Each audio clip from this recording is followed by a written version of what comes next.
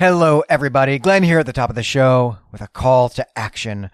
When we started Clay Temple Media 3 years ago now, 2017, and at any rate, I guess that was 3 years ago, we were not really sure that anyone would be interested. And in fact, Brandon said something along the lines of, this is a show that 30 people will want to listen to, and we're two of them. We have been really surprised and really lucky to have such a robust listenership, a lively forum, and extraordinarily generous Patreon support. And we've grown our audience across the network to a little over 1,000 listeners to each of our shows. But this year, 2020, we would really like to grow that audience even more. In fact, we've got our eye on doubling that number in order to keep our podcast going for the long term. Now, we're doing some things on our end. There's going to be at least one new show this year, and we are even looking at advertising in some SF magazines. But we'd like your help too. And we're going to incentivize that, of course. And what we would like you to do is review our podcasts. The more reviews we have, the more likely then we are to show up in a search on some kind of podcast app and to be recommended to people browsing that app for a new podcast. I mean, we think Elder Sign is at least the 10th best podcast that discusses H.P. Lovecraft. But if you search for Lovecraft in Apple Podcasts, we will never show up because we just don't have enough reviews. And we'd like to change that. And we'd like to change that for all of our shows. So, all right, what are you going to get in return for writing reviews, which we know is a task that no one actually wants to do? Well, we're going to give away some prizes. We're going to give away 3 prizes. In fact, one of them is a free bonus episode on a story or a topic of your choice. The second one's going to be a free nomination on an upcoming Patreon vote. I mean, even if you aren't a Patreon supporter, you can still nominate something to a vote. And the other option here is going to be a free trade paperback book inscribed by us, dedicated to you, thanking you for your help. And the first winner gets to choose, and so on. On top of all of that, on top of those 3 individual prizes, we're going to do something for everybody, which is that if we get to 100 reviews on any of our 5 or 6 shows during this period, we will do a bonus episode of that show. So potentially 5 bonus episodes coming your way this summer. We're going to run this bumper here in February, also in March, and then again in April. You're going to get real sick of hearing it. And then in early May, as soon as my grades are in, I'm going to draw some names from a hat and pick 3 winners. And the way you get your name in the hat, this metaphorical internet hat, of course, you get your name in the hat for each review that you write. So if you review each of our 5 shows on the app you use, that's 5 entries in the hat. And if you go wild and review each of the shows on apps you don't even use, you can get even more entries. So the more you do, the more reviews you write, the greater your chances of winning are. And then you can just let us know by the end of April how many entries you get. You can send us a screenshot or just make a list, whatever you'd prefer. You can do that at our email, which is claytemplemedia@gmail.com, or you can message us on Patreon if you're a Patreon supporter, or you can message us on Twitter. I mean, we're findable, right? If you know how to use the internet, we're findable, is what I'm saying. And by the way, if you have already written a review, and many of you have, and thank you so much for that, obviously we're going to count that here in terms of getting your name in the hat and towards that 100 review goal. And so then we'll do the drawing. And if you're one of the 3 winners, we'll be in touch with you about that. And we're very excited to work with someone on crafting a special bonus episode. Those special bonus episodes, those commissioned episodes, that is really one of our favorite things to do because it lets us work together with a listener in coming up with ideas for shows to do.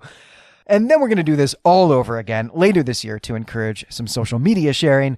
But that is for another long and, I'm sorry, tedious bumper in the future. But all right, you are all awesome for helping us out. We really do appreciate it. But now let's actually get to the show that you came here to listen to.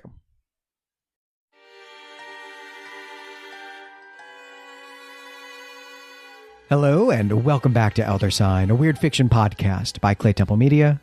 I'm Glenn McDorman.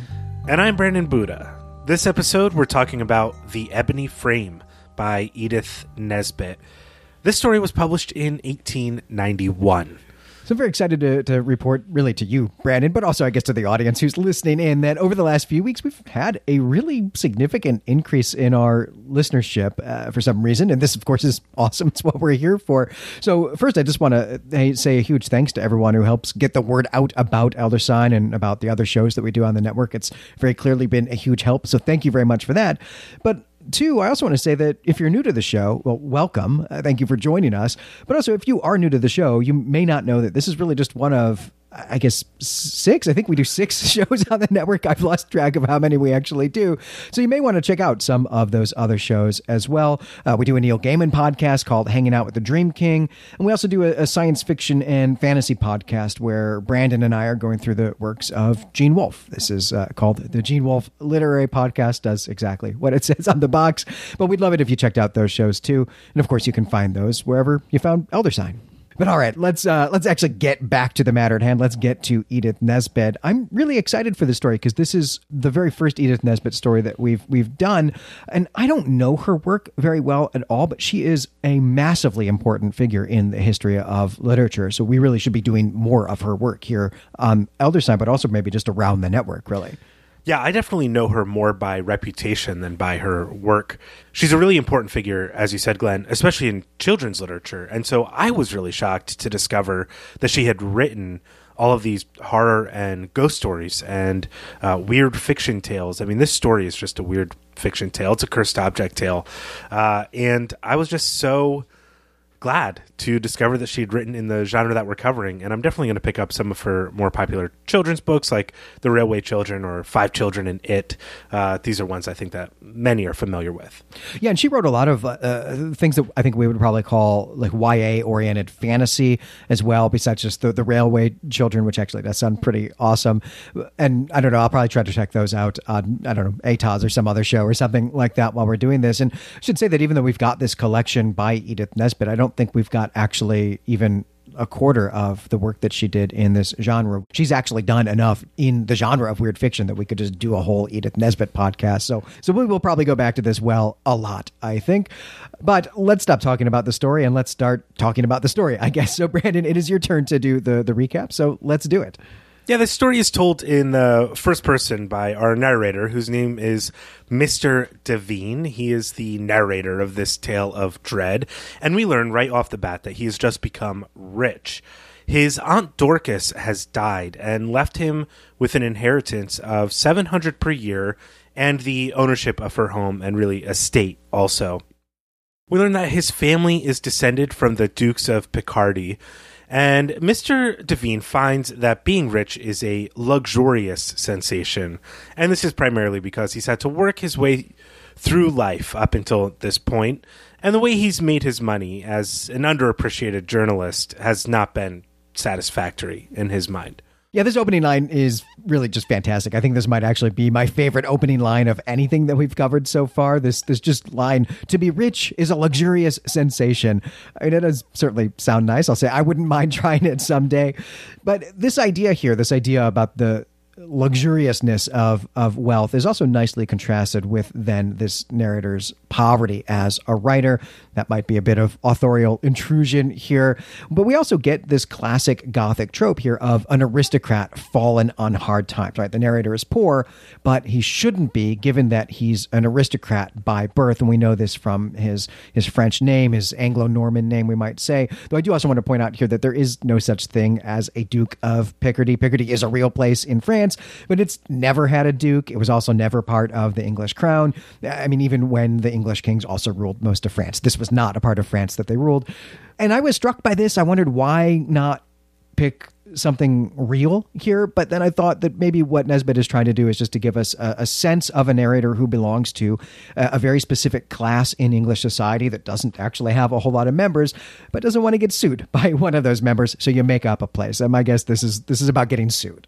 Yeah, that could be. And it could also be the case that she's just doubling down on letting the reader know, if the readers are aware of, the dukedoms in France, that this is a fantasy story. This is a fantastic tale. And doing something like this indicates, as you said, Glenn, that this is part of a class system that people are familiar with, but it's also a fantastic tale.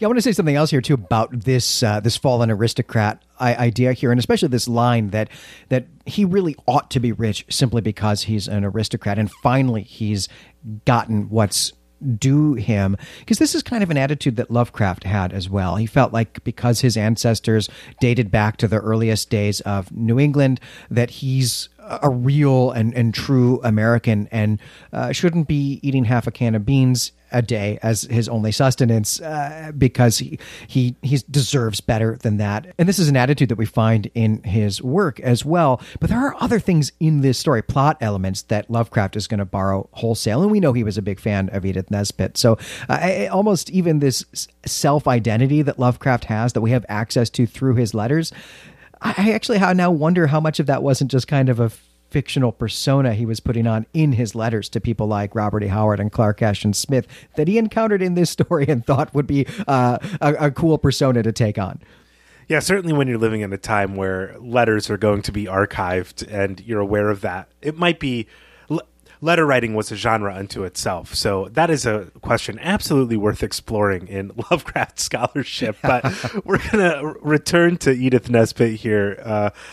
And the narrator goes on to tell us a little bit more about his life. He's been involved in a courtship with Mildred Mayhew, and he's not officially engaged to her as of yet, though he does lodge at Mildred's mother's house, and this kind of paints a catastrophic picture of a guy living at his girlfriend's mom's house. It's real rough. But Devine, probably because he's sort of boxed in this way, does plan on marrying Mildred. And he tells us when he gets his inheritance that this newfound wealth makes Mildred less attractive to him. She shines less brightly. And really what's going on here is Mr. Devine's options have opened up, and he is ready to explore what comes with all this wealth, including perhaps the women of another class. Right. It's hard to break up with your girlfriend when you live with her mom. Because breaking up with her now involves moving and figuring out, I don't know, your checkbook. It's a lot going on. It's not just about saying, I'm not actually that into you, so I think we should just part ways amicably here. Not really an option for him. Yeah, not a good idea. Don't do this at home. But I have to say, I really like this element of the story. I guess what I like is that I like Nesbit's observations here about Devine as a sort of person who likes maybe to have a girlfriend just for the sake of having a girlfriend, but not because he specifically likes anything about her as an individual, right? That there's just some comfort of saying, yes, I have a girlfriend. And in fact, I have someone who will marry me if I ever decide that what I want is to be married to someone. I don't want that right now, but she's waiting around and I don't have to do any work. I don't have to put any effort into this. It's interesting to see that from the perspective here of Edith Nesbit in the 1890s, and then to actually make this the driving action, really, of the plot here, as we're going to find out. Well, Devine has gotten this inheritance, and there's proper forms to follow after a family member dies, a mourning period, if you will. And after Devine completes the appropriate mourning period for his aunt's death, he moves right into her house. It's a large house, and now it's his, but he realizes he feels lonely without the ability to pop downstairs and sing duets with Mrs. Mayhew or fetch a Mildred a aperitif or whatever's going on here in the 1890s in this house. And he does think of Mildred when he gets lonely. And Glenn, as you said, he thinks of her particularly as someone who he is certain would marry him if he ever bothered to ask, but he's not sure he really wants to at all. All right, so Edith Nesbit is going to give us a sort of tour of the furniture and paintings in the house, and a lot of these are satisfactory to Devine. The paintings that adorn his living room, these oil paintings are very nice. The furniture is all like oak and leather, as she says. But there is a really, really bad print of a painting called The Trial of Lord William Russell. And this is a painting done by Sir George Hayter. It was painted in 1825. Glenn, perhaps you'll have something to say about this painting. But the print is very bad, though it is inside of a frame that is really beautiful. And this is the eponymous frame of the story. This is the ebony frame. It's carved out of ebony wood, and it really is a frame in search of the right painting. Devine asks one of his servants, who he maintains now that his aunt has died, he kept all these people on, if his aunt had had this frame for very long, and the servant replies that yes, she had it for a very long time, longer than even the servant has been employed by his aunt. The painting, though, is new. The aunt bought the painting only a few days before her death, and the aunt remembered that she had this frame, which she wasn't using, and so she just used it for the print. But the original painting, the one that the frame encased, is still in the attic. So the next day, after Devine has done all of this sort of sleuthing around this old Gothic mansion, he goes to the attic to find the painting.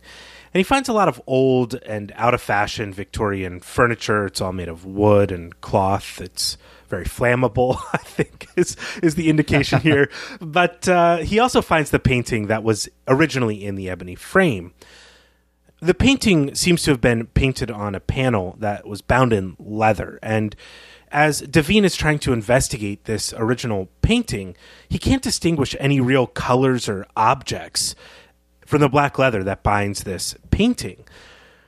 Devine here shows his true colors once again. He believes he's more capable than even art restorers, because all you need to restore a painting is soap and water. So he goes about washing this panel with soap and water to see if there's anything to the painting. And he realizes pretty quickly that the leather is binding together two old oil paintings on canvas. So he rips apart the binding and finds that there are indeed two canvas oil paintings, and they're both portraits within. And these portraits are facing one another. So I think anybody would make this mistake. You see the wooden back of a nice canvas painting, and then this is bound in leather, and it's hard to see that there's any painting there at all. But he finds these two portraits. Devine is shocked to discover that one of the portraits is of himself, and it appears to have been painted in a different time, maybe 200 years ago or so, or at least that's a time period represented in the painting. The other one is of a beautiful woman, and Devine is immediately enchanted by this woman's eyes, and he can't look away from the painting for several moments. And he just knows instinctively that this painting, this portrait of this beautiful woman, would go perfectly in the ebony frame. And he really spends a lot of time contemplating this painting. So he dismisses the servants and gets to work putting the portrait of the woman in the painting. After he finishes this, he writes to a local frame maker to have a frame made for the portrait that seems to portray him as well. And then that frame arrives maybe in a day or so. And then Devine hangs both of these portraits in the drawing room facing one another. And that's that. Devine can go about his business once again. Yeah, so this is a classic trope of horror literature, right? This old picture that looks exactly like you. And in fact, there's a scene here where the servant is with him as he's unboxing these, as he's pulling the two pictures apart. And she actually thinks that this is a painting of him that his aunt had done. And he even thinks that as well for a moment, wondering how this could have possibly been done without him being aware of it. You know, you'd have to sit for something like this. And so clearly that's not what's going on here, right? This is actually a painting of someone else who just looks exactly like him.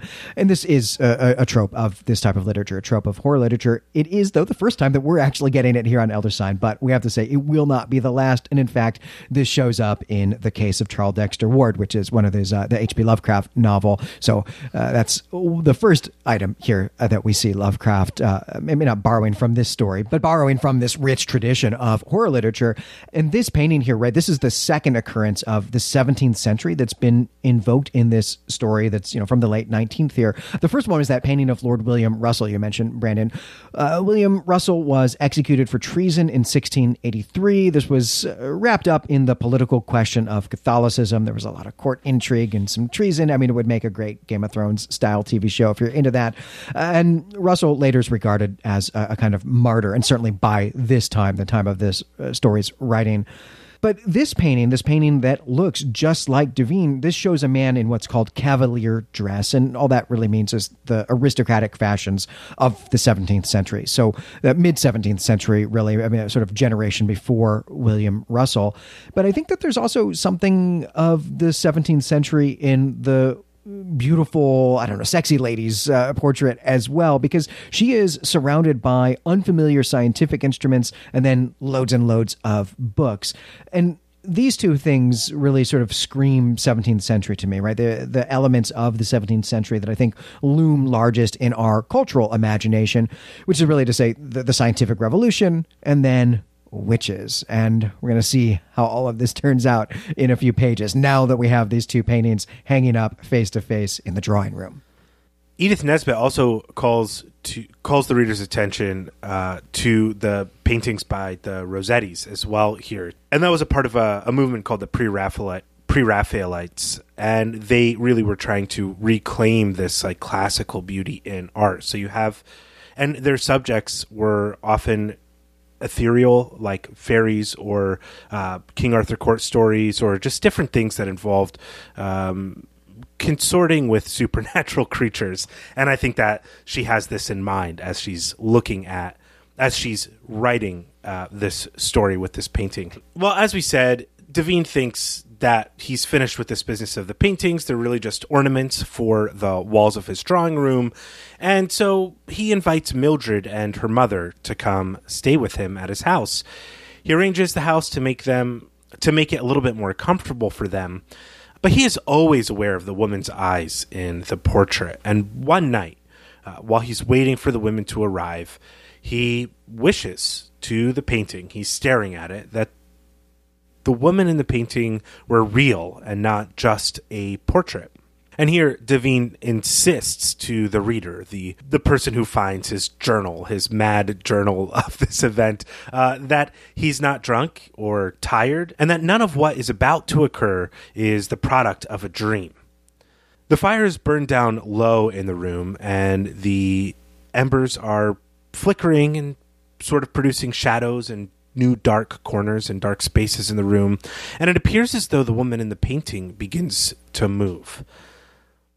And now there's something in one of the dark corners, and Devine, never the coward, decides he's going to face it down, lest he be unable to face himself, though he's terrified. And at this point, he's moving towards this corner where he sees this shadowy figure, and he sees the woman in the picture move out of the shadows and walk towards him. And this is a moment that is absolutely one of the most horrifying moments in Devine's life up until this point. The woman reaches out her hand, and she touches Devine's hand and says, "You called me. I am here." At this point, Devine has a strange reaction. He says to her, "We are not strangers." And she admits that they are not strangers. And then Devine becomes overjoyed, and Nesbit writes this: "With a passionate cry, a sense of having suddenly recovered life's one great good that had seemed wholly lost, I clasped her in my arms. She was no ghost. She was a woman, the only woman in the world." Then Devine asks her how long it's been since last they met, and the woman has no idea because she's been bound inside of this painting.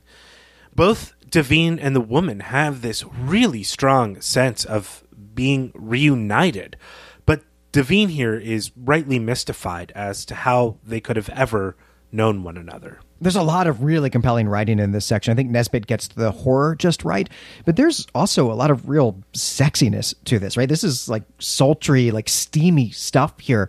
The way that she describes this attraction that Devine has to this woman that's almost an uncontrolled and unexplained and unexplainable like compulsion, right? It's just magnetic is not a word that she uses, but it's one that we might use now. Nesbit also has an interesting euphemism for have sex in this section. She says the phrase that she uses is make such cheer. But, behind this phrase, right, and in between the lines here is this really powerful draw that the narrator has to this mysterious woman who's just climbed out of his painting and emerged from the shadows in this really creepy, terrifying way. He doesn't know who she is. He doesn't know anything about her, but still he is drawn to her. He's almost completely in her power.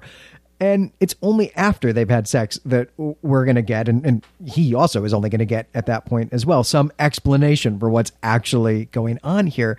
This is a great way to delay giving us, the readers, that exposition, which keeps us hooked, keeps us turning the pages, right? To delay this thing that we're looking for. But I have to say that all of this actually feels to me a lot like sexposition, right? Like if HBO had been making TV shows here in the 1890s, this is how they would be doing it. Yeah, I think you're right about that. It's really bizarre to me that she has put this, very Victorian sex scene into the story. It's probably 2 paragraphs, but it's just a lot of them touching and a lot of euphemisms for what they're up to. It was fun to read, to see the number of ways that she came up with to cover their activities while relying solely on euphemism in the text. And that was pretty fun, but it's also strange because if you ever find a haunted painting and the woman comes out of it, you should probably not believe any of your feelings at that point. You shouldn't trust yourself. Yeah, I mean, you definitely just want to get the heck out of this house as quickly as possible. Really should have done that as soon as the painting started Scooby-Dooing on you with the Right. moving eyes, right? Like Right. just go at that point. Yeah. Maybe the painting is really doing that, and if that's true, then you definitely need to be out. Maybe it's all in your head. So take a walk, get some fresh air. Either way, getting out of the house is always the right thing to do. I'll tell you what, here's another piece of advice. If you ever get an inheritance to a spooky manor, maybe consider selling it before setting foot in it. really get that real estate money before you end up unearthing some horrid family secret or something along those lines. There's a whole second podcast we're starting here about advice columns. Advice columns for being caught in Gothic horror. Yeah. I mean, it's going to happen to all of us at some point or another. People need this. Yes, they do. I think so. Right. Well, the woman is now ready to tell her side of the story of how these 2 folks know one another. And she's going to. Years and years ago, I mean, in the 17th century, as we've talked about, Devine was a good soldier, and she was an intelligent and beautiful and brilliant woman, and they were engaged to be married, and they were very much in love. And Devine had no problems with her studying things like astrology and science and all the sorts of things that good women shouldn't be studying in the 17th century. Devine was also a soldier, and he got called away to fight in a war. And while he was gone, the villagers were ready to show how put off they were by this woman's ability to read the stars and maybe just read in general and her above average intelligence, so they burned her for a witch. Now, the woman says she wasn't a witch at this point. She was just curious. But she did end up becoming a witch the night before she was burned. The devil came to her and said that if she would give up her soul, he could preserve her in a painting. And as long as that painting was within the ebony frame that was carved by the devil himself, she could be called out of it for anybody who wished to see her. She agreed because she knew that the love that her and Devine's prior incarnation had was so strong that their souls would meet again in another life, and she would just have to wait to be called out of the painting. The man who was Devine in the past eventually came home from war and remarried. The villagers lied to him about what happened to his fiancée, but they did tell him that she died. And so, yeah, he got remarried and had kids and lived this whole other life. The paintings, though, that were done were stored facing one another so that she could be cheek to cheek or face to face with the man she loved until he was reincarnated and call her down from the painting once more. And this is the story of how they met. This is their meet cute. The 19th century meet cute. Yeah, there's got to be a better term for meet cute. I don't know, meet gothic or meet goth, I guess we'll call that. Yeah, meet goth, sure. I don't know, frankly, I'd rather have that than a meet cute, I suppose. But yeah, this is a dreadfully sad story, right? Dude goes away to war. Presumably, this is the English Civil War of the 1640s. Comes back, finds his fiancée gone and dead, right? The villagers do tell him that she died, but they don't tell him how. So he doesn't know that any of this happened. We're going to take up a little bit more here about what it is that actually happened in the discussion. But right, she's burned alive by these villagers, burned alive as a witch for studying astronomy just because she's educated. That's a sad story. It is a really sad story. And we'll be able to point out certain parallels between this story and the conclusion of the Nesbit story, the ebony frame. Well, at this point in the story, after she's done retelling them their own history, retelling Devine their lover's history here, the woman from the painting lets him know that they can be together once again in this life, and all he has to do is give up his soul. If he does this, she will become a full woman again instead of this sort of specter living inside of the painting. Devine, of course, thinks it's absurd to even talk of souls, being a cosmopolitan man of the 19th century. But he wants to get started on the arrangements of losing his soul as quickly as possible. And he doesn't necessarily believe in heaven, but he believes that if he can recorporealize this woman in entirety by giving up his soul, and she can live with him until they both die, he can make a heaven on earth. So who cares about whether or not there's a soul and where it's going after you die? You can make a heaven right here with this woman, his loved one from the painting. Yeah, I wasn't actually sure how much he really even understood about what she was saying, right? It seemed to me that the two of them are really actually talking past each other during this explanation, right? She is giving him very technical details about the metaphysics of what's going on here, about how you get to live in a painting and come out of it and have sex with some dude in the drawing room and so on. But it seemed to me that he was really choosing to understand all of her metaphysical terms, right? Things like soul and heaven, I mean, specifically soul and heaven, that he was choosing to understand these words metaphorically rather than literally or technically. Like he doesn't actually stop and say, well, those things you're talking about don't really exist, so they don't matter, so let's just go ahead and do whatever. He doesn't ever come out and say that. And so I wasn't actually sure if he really even understood what she was getting at, or if he's just living in a world in which soul and heaven are just metaphorical concepts. They're just metaphors for things, that they're not literal or technical terms. And so he just doesn't quite get what she's saying, or if he does, but is being clever, where he's actually trying to get what he wants, which is her, without actually giving his informed consent to having his soul be taken, so that he can always say, well, I didn't know that's what you literally meant when you were talking about soul, so the deal is not valid. Yeah, this part took me a few times to kind of read through, I think, to get a sense of what's going on here. I think this whole character of Devine is really meant to be viewed as a total scoundrel and wastrel as well.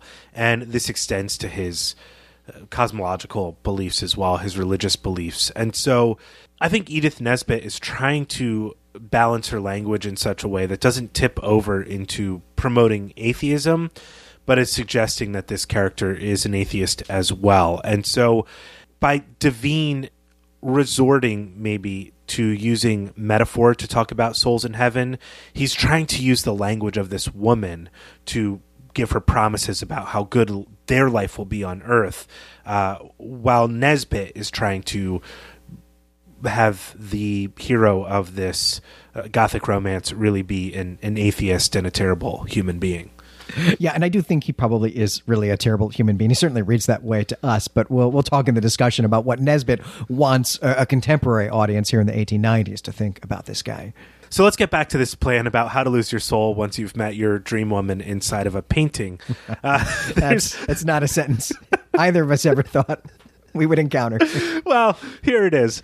The woman doesn't give too many more details, but presumably the devil's going to show up and he's going to sign some scroll or parchment or something like that. But she says she has to wait until the ghosting hour, which is tomorrow at midnight. It's every day at midnight, but this time period of her ability to be out of the painting is up. Devine drifts off with his head in her lap, which is another wonderful Shakespearean euphemism here. And when he wakes up, the woman has returned to the painting. Upon his waking, Devine remembers that he had invited Mildred and her mother over, and they're going to stay for a while, and they're coming over for lunch and tea first. And he says here that he had all but forgotten about Mildred's existence, just the fact of her existence. And at this point, he feels that the fact that he has to engage with real people in the real world made this waking world more of a dream than the hours he spent with the woman in the painting last night. He's basically dissociated himself from reality. Mildred and her mother arrive, and they're fine. They're probably like they always are. But Devine now finds them to be boorish, and he finds it tedious that he even has to sit with them and endure their company. And this is made worse by the fact that Mildred and her mother tease Devine about his painting, and in this moment you can really see that they're trying to get him to eschew his relationships with other women and just get on to the business of marrying Mildred so she can be wealthy too. Mildred and the mother ask if it's one of his conquests, as I hinted at before, or a new woman of some sort, or something along these lines. And he's irritated, but he gets even more upset when Mildred tries to sit in the chair that the woman in the portrait sat in the night before. And it also turns out that this is the chair that she is painted that she is sitting in while she's sitting for the portrait itself. It's very eerie. But Devine is just real testy. He's being nasty, and he decides he's the one who shouldn't be in the house, not Mildred and the mother. He's trying to be courteous. And he lies to them and says he has an appointment he forgot about, and he's going to leave the house presumably for something like 12 hours until midnight, until the ghosting hour, so he can revisit the woman in the house. Yeah, you got to have better excuses lined up here. Yeah, you can't just be returning videotapes or meeting Dr. Cosby at the Hyatt. That only works for a very specific subset of people. Yeah, it's unfortunate that they didn't have any cell phones here where you could have someone call you with the fake emergency so you could run out. But yeah, as you've pointed out, Brandon, Devine here is really awful to them. And I don't think he's trying to be awful to them. In fact, I think he's actually trying to mitigate how awful he would like to be to them. But he thinks some pretty terrible things about Mildred. And one of the things that he thinks is that, she's pretty enough, I guess, but her prettiness is really more appropriate for a barmaid and not really for someone in his class, right? And there's some other descriptors that he has for her here that use a lot of class language, and that's going to be one of the topics we have for the discussion. But before we get to the final episode here in the story, I mean, there's a lot going on in the climax here of the story. I want to pause and just call our attention to one really beautiful sentence that Nesbit writes in the story, because, we like beautiful sentences here at Clay Temple Media. And this is what Nesbit writes. She says, "When I awoke, the gray November dawn was glimmering ghost-like through the uncurtained window." This was a sentence that just, made my day brighter, even though it's actually describing this kind of gloomy day. There was just something really beautiful about this. It's so evocative, has some great alliteration on these G's. I guess I should say that, we were prepping to record this episode sort of at the end of November around Thanksgiving time, so it seemed to really resonate with me while I was reading it. It was, exactly what I was looking at out my window and so on, but just great descriptive sentence there. Yeah, this story is written really well, and she's certainly in full command of her narrative powers. Whether or not the story plays to a contemporary audience, I think, is a whole other question. This story is a lot of fun for being a sort of gothic horror story. Well, we just left Devine wandering around the streets, and he continues to wander for as long as he can. And while he's wandering the streets, kind of bouncing around, doing whatever, he is in his head a lot, reliving all of the special moments he had with his lady friend who lives in a painting. At around 11 p.m., he hears the bells toll through the London fog here, and he decides it's time to head back home because it's only an hour before he has to talk to the woman in the painting again and sign away his soul to the devil. As he gets closer and closer to his house, he realizes that something's wrong. There's a house on fire nearby, and he finally gets close enough to realize that the house that's on fire is his house. And Mildred is trapped inside the house. She's leaning out the first-story window. Devine tries to run in the house, but the fireman stops him and says, "Listen, we're going to be able to get Mildred out of the house." But Devine's thoughts are, what about his woman? What about the woman in the painting? So he pushes off the fireman and he runs inside the house, and it's very smoky and there's a lot of fire because all the old Victorian furniture has kind of gone up in flames here. And he grabs Mildred, or rather Mildred grabs him. There's kind of a mutual grabbing to rescue one another taking place here. And he gets Mildred out of the house, and he runs back in so that he can get to the drawing room where the picture is.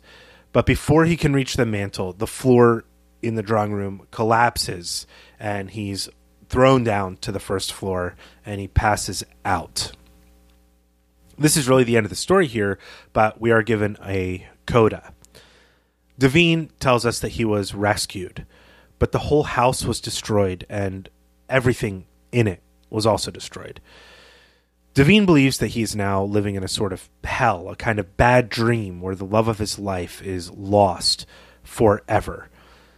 He's married Mildred, and he goes about his affairs, and he moves through his dull life, but he knows the truth now. None of this stuff matters. Mildred, his wealth, the house they've moved into, whether or not they have kids, none of it really matters because this world is just a dream anyway. And what does it matter what one does in a dream? And this is the end of the story. Yeah, this ending is really distressing. And not because I feel any particular empathy for the narrator's pathos here at the end, but because Devine is clearly unwell as he's writing this. His whole attitude to life now is that nothing matters because nothing is real. And it seems that he was actually much happier before he had the luxury of being rich that we get in the first sentence of the story. And that might be something of a moral statement that Nesbitt is making here. And while I don't actually want that to be our first discussion topic, we will get to that in the discussion here. Yeah, Nesbitt has really explicitly displayed at the end of the story that Devine has become a total committed solipsist, that he just believes he's living in a world that is taking place entirely inside of its own head. And that's certainly a problem that Nesbitt is encountering in this story as well. Well, and he's been confronted with some real strange facts, I guess, about the nature of reality here in this story. And that's what I want to tackle first, is the metaphysics that we have going on here in this story. Because prior to this, I mean, I think it's clear, as you suggested, Brandon, that Nesbitt is setting Devine up to be a kind of casual atheist. I mean, he probably identifies as a Christian and, a good member of the Church of England, but doesn't really internalize any of the cosmological teachings of the church that may even be wrapped up in all the images we have of the scientific revolution as well in this story. But nonetheless, this story depends on the hard absolute truth of late medieval, early modern Christian cosmology. The devil, hell, heaven, all of these are real in the world of this story. And he's been confronted with this, but he doesn't really seem to be thinking about that at all. And I wondered what you made of these cosmological facts in this story.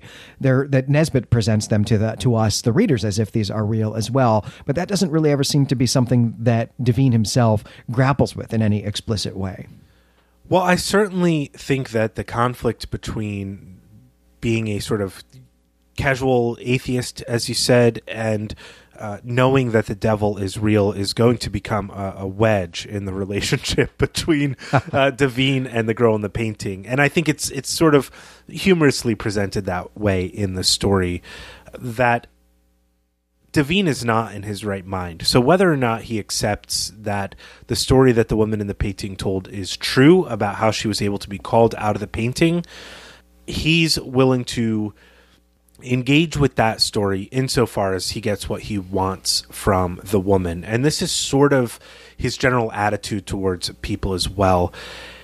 So it didn't strike me as that much of a conflict in the story of Devine encountering a new world system. I think in terms of Devine encountering the truth of maybe the teachings of the Church of England or the Christian Bible or Christianity in general, so much as Nesbitt is walking us down a path of somebody becoming a solipsist, really, somebody who doesn't believe other things and other people are real because they've committed themselves to a sort of delusion of the realness of a kind of emotional reality that they can share with somebody else rather than their commitments to other people in the world. So Devine becomes a sort of ghost by the end of the story, though he's materially real. And I think those are the sorts of things that Nesbitt is playing with more than the hard truths of modern Christianity and cosmology.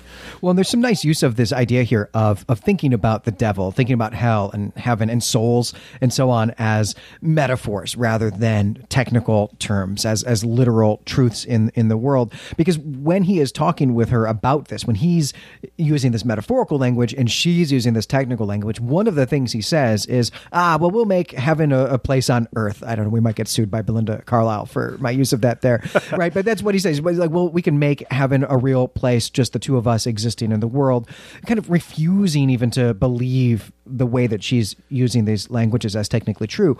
But he is living in a world where these words are metaphors, and he actually doesn't get this earth that is a heaven. He doesn't get this heaven on earth metaphor at the end of the story, but he does get hell on earth at the end of the story.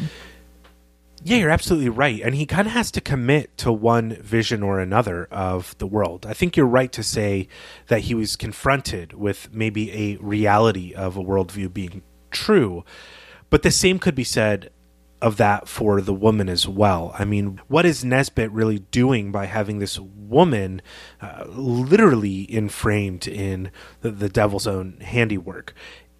One thing I think Nesbit is pointing out is that though this woman is a rational human being, a scientist, you said astronomer, she might be an astrologer as well, looking at the stars for truth and meaning.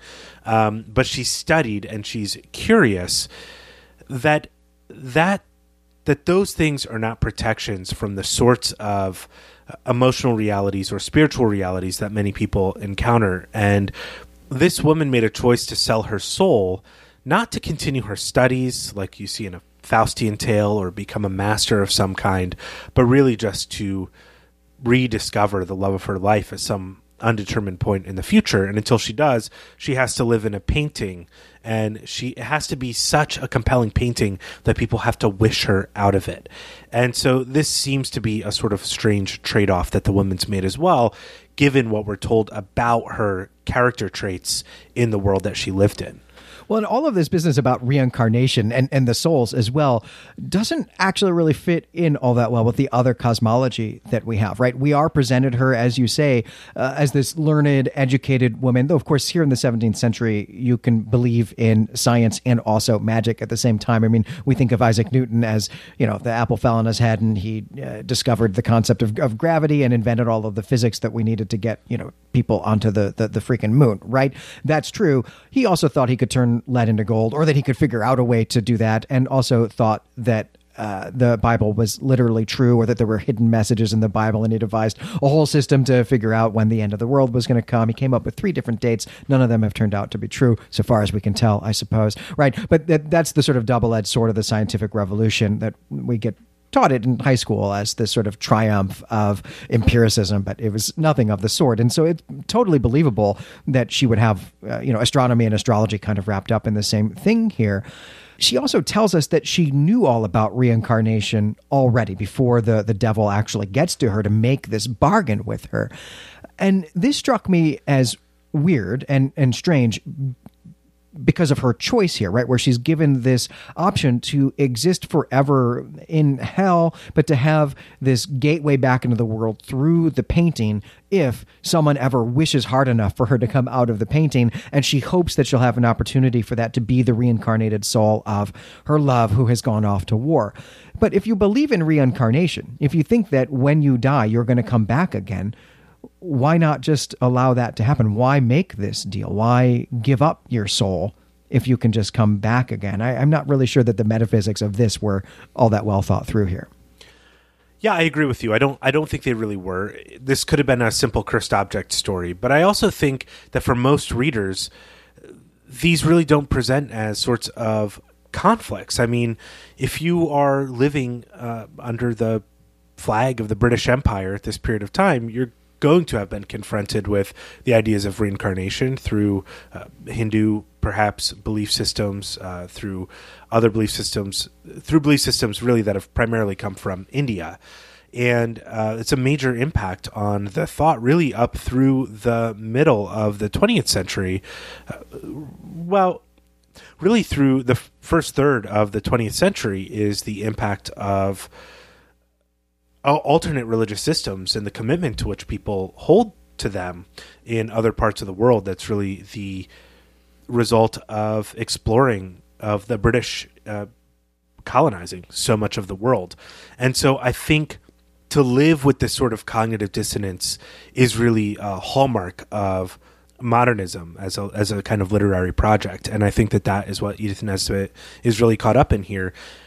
is really caught up in with, and whether she's responding to it by keeping everything in the story sort of Christian cosmology or sort of loosely Western philosophical story, or she's looking at the challenges that modernism has really brought to people, that modernism explores, which is the breaking down of institutions and the need to sort of engage with the world on multiple parts of yourself, but there's no place for you to go as a whole. Whether she's doing that consciously or she's just a part of the sort of a zeitgeist here, I think it's on full display in this story that this is really a story that is caught up in modernism using sort of Gothic horror and Victorian tropes. Well, and all of the imagery that she's drawing on here, since maybe all of the imagery, but the historical imagery that she's drawing on here with these paintings, and really all three paintings here in the story are also actually about religious change and a conflict driven by religion, and that's the English Civil War and some of the aftermath of that. This, which is sort of two things: a crisis between Catholics and Protestants, but then that in itself is kind of wrapped up in politics about monarchy versus something we might call democracy today, but it isn't quite right. It's a little bit anachronistic to call it that. But the whole story seems to hinge on this moment in English history where there were these important social, cultural, and political divisions that erupted in violence, right? We've got the people in the portraits who suffered in the English Civil War, right? One was a soldier. The other is this woman who's burned to death while her fiance is gone. Where her father is in all of this, unclear. It's a backstory that we just don't get, though maybe he's off at war too. In fact, presumably he would be. They're all probably fighting on the same side. But then we also have Lord Russell as a martyr for the cause here, the cause of getting Catholicism out of England. I'm not quite sure what she's doing with that imagery, but it is all over the place. I'm really not sure either. It is a major part of this story, and I think it could be the case that one thing she's exploring is a time of social upheaval and change, which I think the 1890s were in England. But maybe she's also experiencing some changes in the way people experience religion as a result of a sort of late Enlightenment rational project. You mentioned empiricism before, and that was certainly a very important part of the scientific revolution, and lots of great philosophy and science has been read about how to make empiricism work with any sort of metaphysical belief. And by the time you get to really Kant or David Hume, you say like, well, we'll just put those things over here, and empiricism will define as the range of things we can encounter and touch and experience in the material world. But that doesn't mean that the language that people used really changed to talk about the world. And certainly there are plenty of philosophical projects caught up in trying to confine language in the same way that science tried to define itself using empiricism. But regardless of what's going on with the split between the material and non-material or spiritual world, the project of rationalism is really still going on in a major way here. And this is all leading up, though these people don't know it, to World War I, which many people at that time period viewed as a total failure of the Enlightenment project. That this idea of the kind of individual who can think for themselves and make their own destiny and move their way through life has really only led to these sorts of systems where that people are caught up in, where their freedom is really an illusion. And part of the trick of the Enlightenment project, if you want to put it that way, is this idea of living in a purely rational world. And so this story maybe then could be read as a critique of Enlightenment in that way, that try as we might to live in a rational and empirical world, there are always things outside of us that draw us into maybe sorts of madness. And this is also part of what it means to be a human being. So perhaps Nesbit is doing a bit of critique of Enlightenment here. I'd like to think so. It's a topic I love to really talk about. And it's entirely possible that that is why this sort of tumultuous change imagery is all over the story, as this project of rationalism and empiricism doesn't really seem to cut the mustard for Nesbit's own sense of what it means to be a human being. Right. I'm quite interested in her feelings on exactly this. I'm not sure that she is offering up a critique of enlightenment or a critique of rationalism or science here at all. In addition to all this bizarre imagery of the English Civil War, there's also some bizarre imagery, some bizarre interplay here going on with class and science and witchcraft in the 17th century as well, right? So, the principal character here is this woman who, lives in the picture, right? She's, when she was alive, she was an aristocrat. And we know this because she has the money for scientific instruments and books and also portraits and so on. Also because her fiance in his picture is in court dress. He's a courtier, which means landed aristocracy in the 17th century. But then she's burned for witchcraft, right? And yeah, okay, this is a thing that could happen in the 17th century, but not to an aristocratic woman. Now, I don't work on this period at all, but as far as I know, there was only ever one aristocrat who was actually even accused of witchcraft during the early modern witchcraft craze. That was an extremely complicated case that was also wrapped up in court intrigue and in treason and so on. But that is not at all what happens here. It seems that what's happened here in this story is that while her fiance is gone, the villagers just get freaked out by her book learning and her science gadgets. And so they just burn her, right? It's like straight out of Monty Python. But all of this, the way Nesbit describes it, all of this is vague. The agents of the burning are only called they. And, we're told that there's a trial. But my sense of this is that this woman is the victim of ignorant villagers who are suspicious of education and suspicious of learning and science, that they're suspicious of rationality and empiricism. And so they take matters into their own hands here during this civil war in which public authority has broken down, and they burn her as kind of a representative of all of these things that they're afraid of, that they're suspicious of. So to me, this seemed actually like a celebration of science and empiricism and presenting this woman as actually kind of a martyr for that, in the way that Lord William Russell is a martyr for parliamentarianism. That is an image that we get very early in this story. So I actually had to wonder if there was maybe kind of some bit of class animosity that Nesbit is expressing here. This some sort of anti-lower class animosity because they're uneducated and uncouth, and sometimes they burn people. I don't think that's the case in the story, or at least that's not the way I read it. And this is because if we read the woman in the painting as a sort of martyr, then Devine is really the answer to the question of what is the outcome of what they've built, and or of what people like this have been martyred for. And the answer is really just sort of a snobby, classist brat who doesn't really have to do anything in the world and can just take all of these ideas for granted and not really engage with what they mean or their origins or where they came from.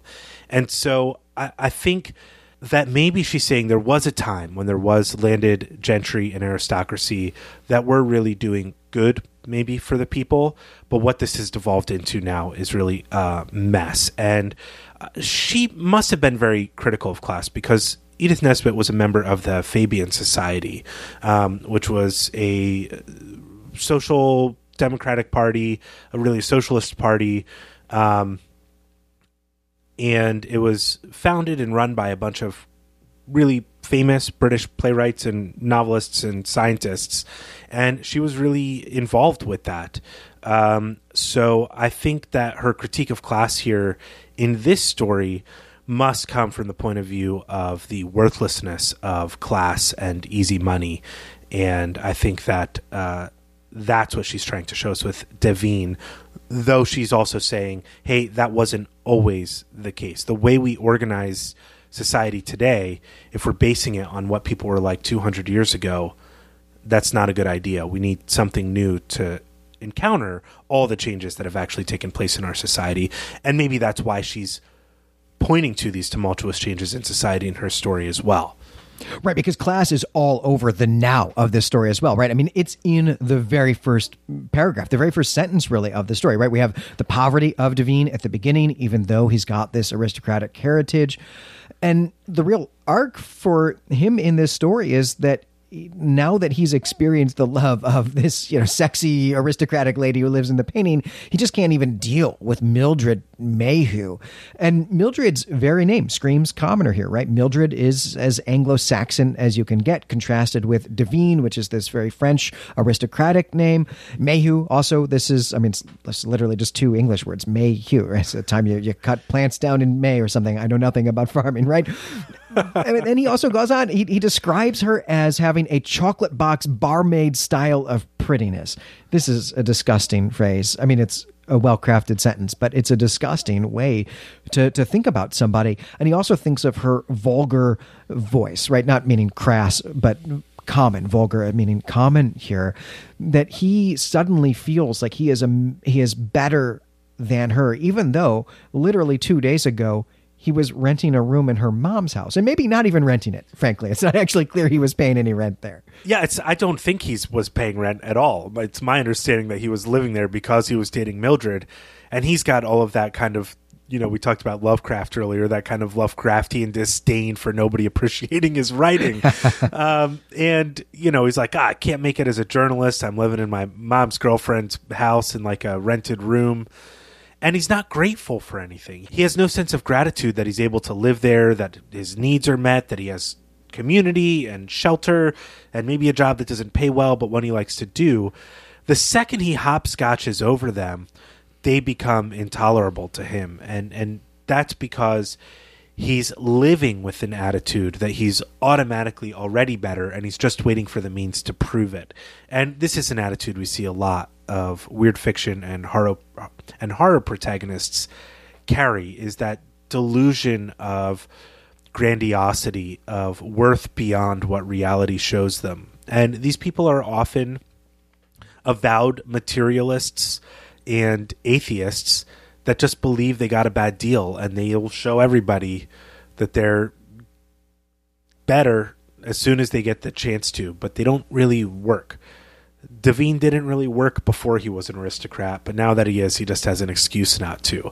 And I think Nesbit is pretty critical of maybe both sides of the sort of labor division here about what people are owed and why.